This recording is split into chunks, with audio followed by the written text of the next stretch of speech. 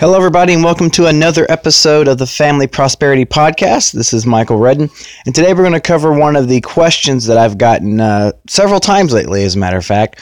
As folks might know, we have been going over a few series of podcasts, that kind of get into some of the technical aspects of your money, whether it's from an asset protection standpoint or an estate planning standpoint. And today we're going to continue that asset protection series. And the question I've been getting is, how can trusts fail you? Right?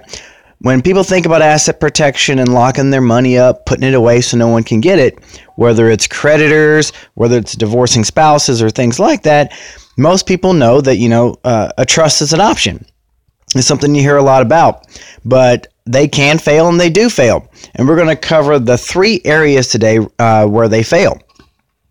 The first one is a failure when you get your money or your assets into a trust, right? You still got to give it to the trust. That trust is that other person that's going to hold on to this money so that when things come after you, you don't have it to take, right? It's in someone else's hands. And the thing you've got to remember with trust and things like that is once it's in there's when the protection happens. And we're not going to let you just put something in there right the moment you get sued, right? I mean, when you go to a bank or you go take out credit or you do anything like that, anything that, kind of gives you debts, you're not going to get that credit extended a lot of times if they know you're just going to turn right around and put their collateral or something like that into a trust or try to lock your money up. They're giving that credit to you based upon your income and your assets at the time. And that's why most of the time you're not going to be able to just put stuff away into a trust that a lender made a decision to give you credit on and kind of have that protected. There are some kind of loopholes with that. For one, it could be because, you let the lender know about it. Maybe they consented to it, or maybe they didn't complain about it, some time passed. So the first thing is, that's the theory behind it. We don't think that it's going to be fair or right under the law for someone who sees that financial stress coming, right, and is making those decisions to take risks and knows there's going to be a problem to go put that stuff away. You've got to do this asset protection planning when it's cloudy outside.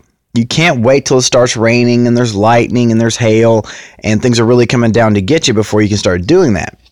You need to do it when it's bright and sunny and everything's good. That's why you need to have this planning done and you kind of update it as you go through. Another thing to kind of look at here is when you can actually put things into the trust, right? Basically, if you have known creditors who may be coming after you for money or you can really perceive it in the future, right? If you were to come to me, I would really start with those first questions, what bothers you?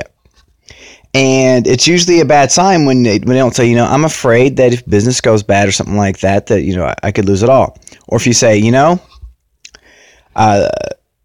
this person by name, maybe you name a specific vendor, maybe you name a specific customer. You say, a business deal went bad, a contract got broken with this person, I'm afraid they're going to come after me. Now we're not even saying, there's maybe somebody out there in the future. We know specifically what that threat's going to be. We know specifically who might come after the money.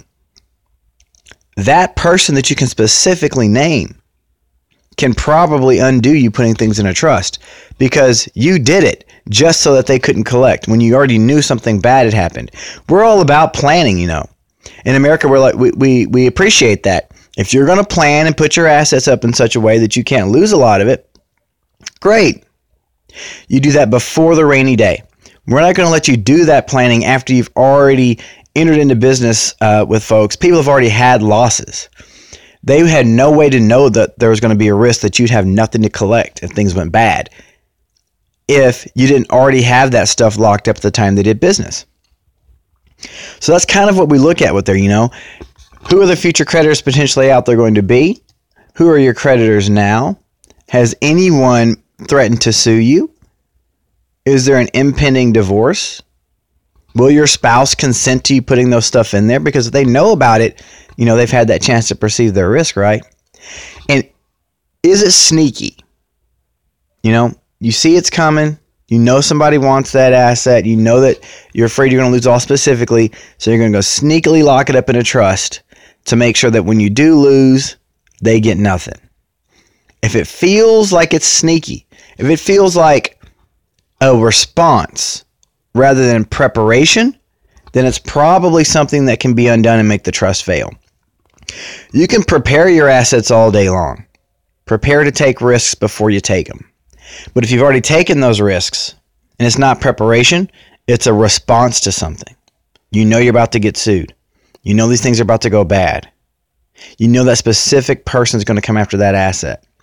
That's when we go over into that sneaky realm. Now, this is not an exhaustive list of what we call fraudulent conveyance law.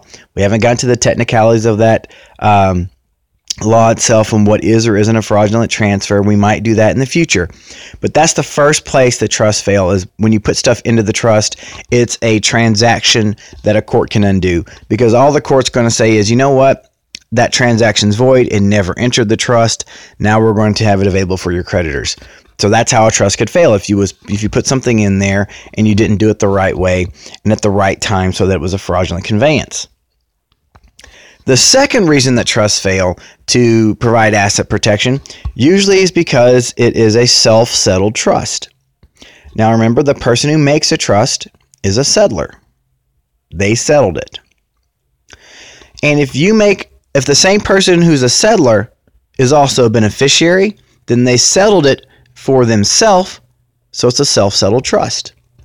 If you settle it for your kids, it's not self-settled. You didn't settle it for you. And in a great many states, if it's self-settled, we like to ignore it for asset protection. You made it, you put it in there for your benefit, you were the trustee. There's no reason a lot of states see to think that, that should have any kind of particular protection. That's what's kind of happened over time. And there are special creditors that sometimes can get through this too. Some states will say, we'll let you do this, but it's not going to protect from divorce. It's not going to protect from alimony and child support. Or maybe some other special class of creditor. And then there are some states that allow you to be locked up for anything. And so the choice of where you're going to make this trust, whether it's in your home state or one of these special states, goes a long way to determining whether or not it's going to be successful.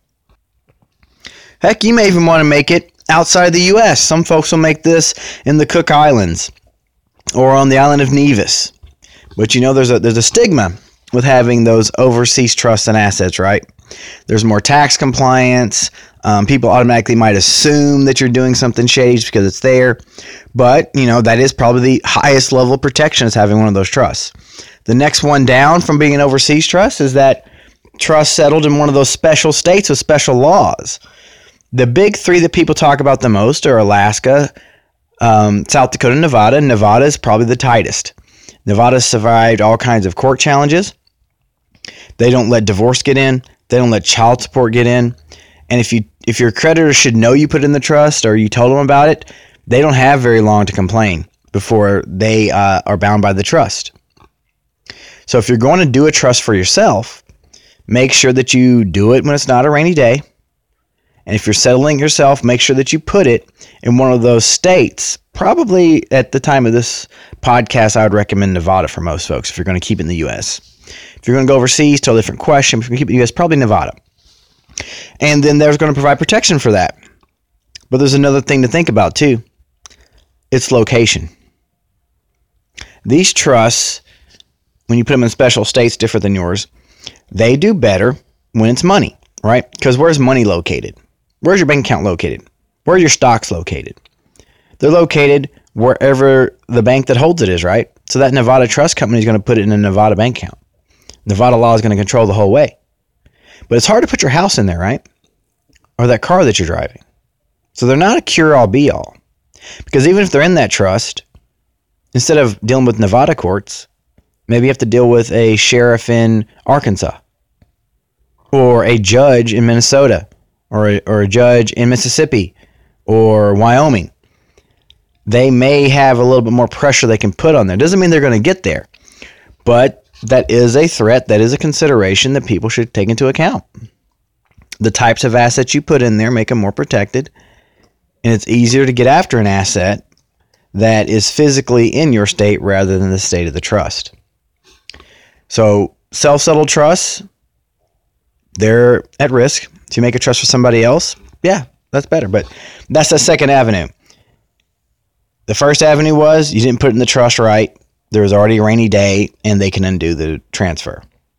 The second is you made it for yourself, and it's in one of those states where creditors are allowed to come in there if you made it for yourself and come get it. Now, this last one is absolutely under everybody's control.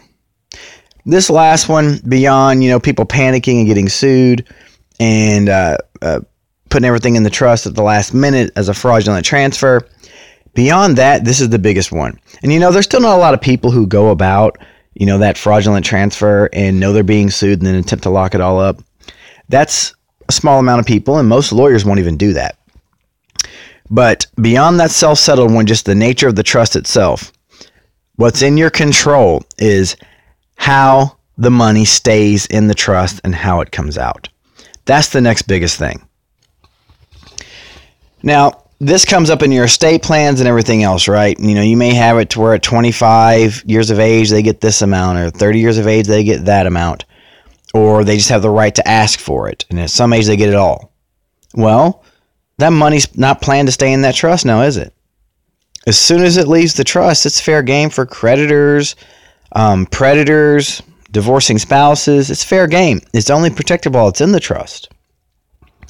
And some folks might not say you have a right for it absolutely to come out at that point. They may say, I want the trustee only to give it out for, their health, their maintenance and support, and their education. What if it's medical bills? Maintenance and support? There's a lot of things that can be considered support. Maybe it could be supporting that business that supports them. Maybe they went and took a bad loan. They're going to go into foreclosure. They lost their job. Maybe they hit somebody out there with their car and they got a lawsuit. Maintenance and support. That could be considered, in some states, even that could come out for that. Because when they're going to garnish his wages, it's still going to have to come out because something's going to have to support him. And then we get into that vicious cycle of what can we take and what can we garnish and what can we can't. It gets a lot more expensive. But you can go absolutely discretionary. You can say, trustee, I'd like you to be generous, but you have absolute discretion. You can deny any request. Nothing ever has to come out of this trust. And definitely ignore any request that's under duress. If there's a creditor out there, if they're under pressure, you have the absolute right to just deny that request. Absolutely. No way. For any reason. That's the best way to kind of go. That absolute discretion. Because, let's look back to the other part. What if you put it for that, didn't give them any discretion? They said, they can get 25% when they're 25, 50 when they're 30. What if they're 32 and things fall apart or they get sued? That creditor can take them to court and say, Judge, force them to take that money out and give it to me. Order them to do that, Judge. Hold them in contempt if they don't. You don't have the right, the trustee doesn't have the right to deny that request because it's available to them. And the court will help out. They absolutely will help out with those kinds of things. They've done it in the past. That's why we went to this absolute discretion standard where nothing ever has to come out. We want the trustee to be generous. If they're doing bad faith, your kids have a couple options. They could replace the trustee. They could take the trustee to court if it's just getting silly. But if they don't have the right to ask anything out of there, especially they can't do anything under duress, then there's no wiggle room. The trustee can say no. The trustee can tell that creditor to go pack sand. Tell him, hey, you better settle with this beneficiary because I'm not authorizing any money to come out. So you better give him a really nice, favorable payment plan, do all that jazz. Heck, because I'm here and nothing comes out, unless I wanted to. Maybe it's even better for him to go bankrupt, right? Just charge all that debt. He still got me laying around the wings. There's a lot more pressure that can be put on the creditors at that point. So the three most common ways that trusts fail in asset protection are because you put it in too late. It was already raining. There's already creditors coming at you. You already see the doom on the horizon. So you're being sneaky about it. We don't like that. That's kind of dishonesty. That's not fair play. Planning and preparation is fair. Reactionary digging in because you think there's going to be a war is not. If it's self-settled, depending on the state you choose it in, there's going to be less protections. In some states, no protection. Some states protection, but not from divorce and other creditors. There may be special creditors to get through. But special states have it. Keep in mind also what kind of assets you put in there, where they're located. And the final reason is it doesn't stay in the trust. We can't protect anything that's not in the trust, right? If it's not in the trust, then there's no protection. We need to stay in there and the trustee to preferably write the checks themselves and do those kinds of things. So keep that in mind when you're doing these trusts and things for asset protection. When you're setting that plan up, those three areas are probably the things you can focus on the most to make sure that things are set up properly and don't fail. As always, you're going to need an attorney to kind of go with that, and we'll continue to do these kind of things. Send questions in. We'll get technical with them if there's technical questions. We're going to continue to focus on asset protection, estate planning, family governance, and how these all work together. Remember, there's no perfect plan. There's just a plan that works for you. You never eliminate all risk. You just decide what risks you want to take and which ones you don't. And really, to be good stewards of money and to be able to take care of people, you and your heirs are going to have to know a little bit about this stuff, right? And sure, they're moving parts, but it's not rocket science. It's not overly complicated. Anyone who can run a business, anyone who's financially literate can kind of help this out. It's good education for you. And that's all for today. Let me know if you guys have any more questions. Thanks.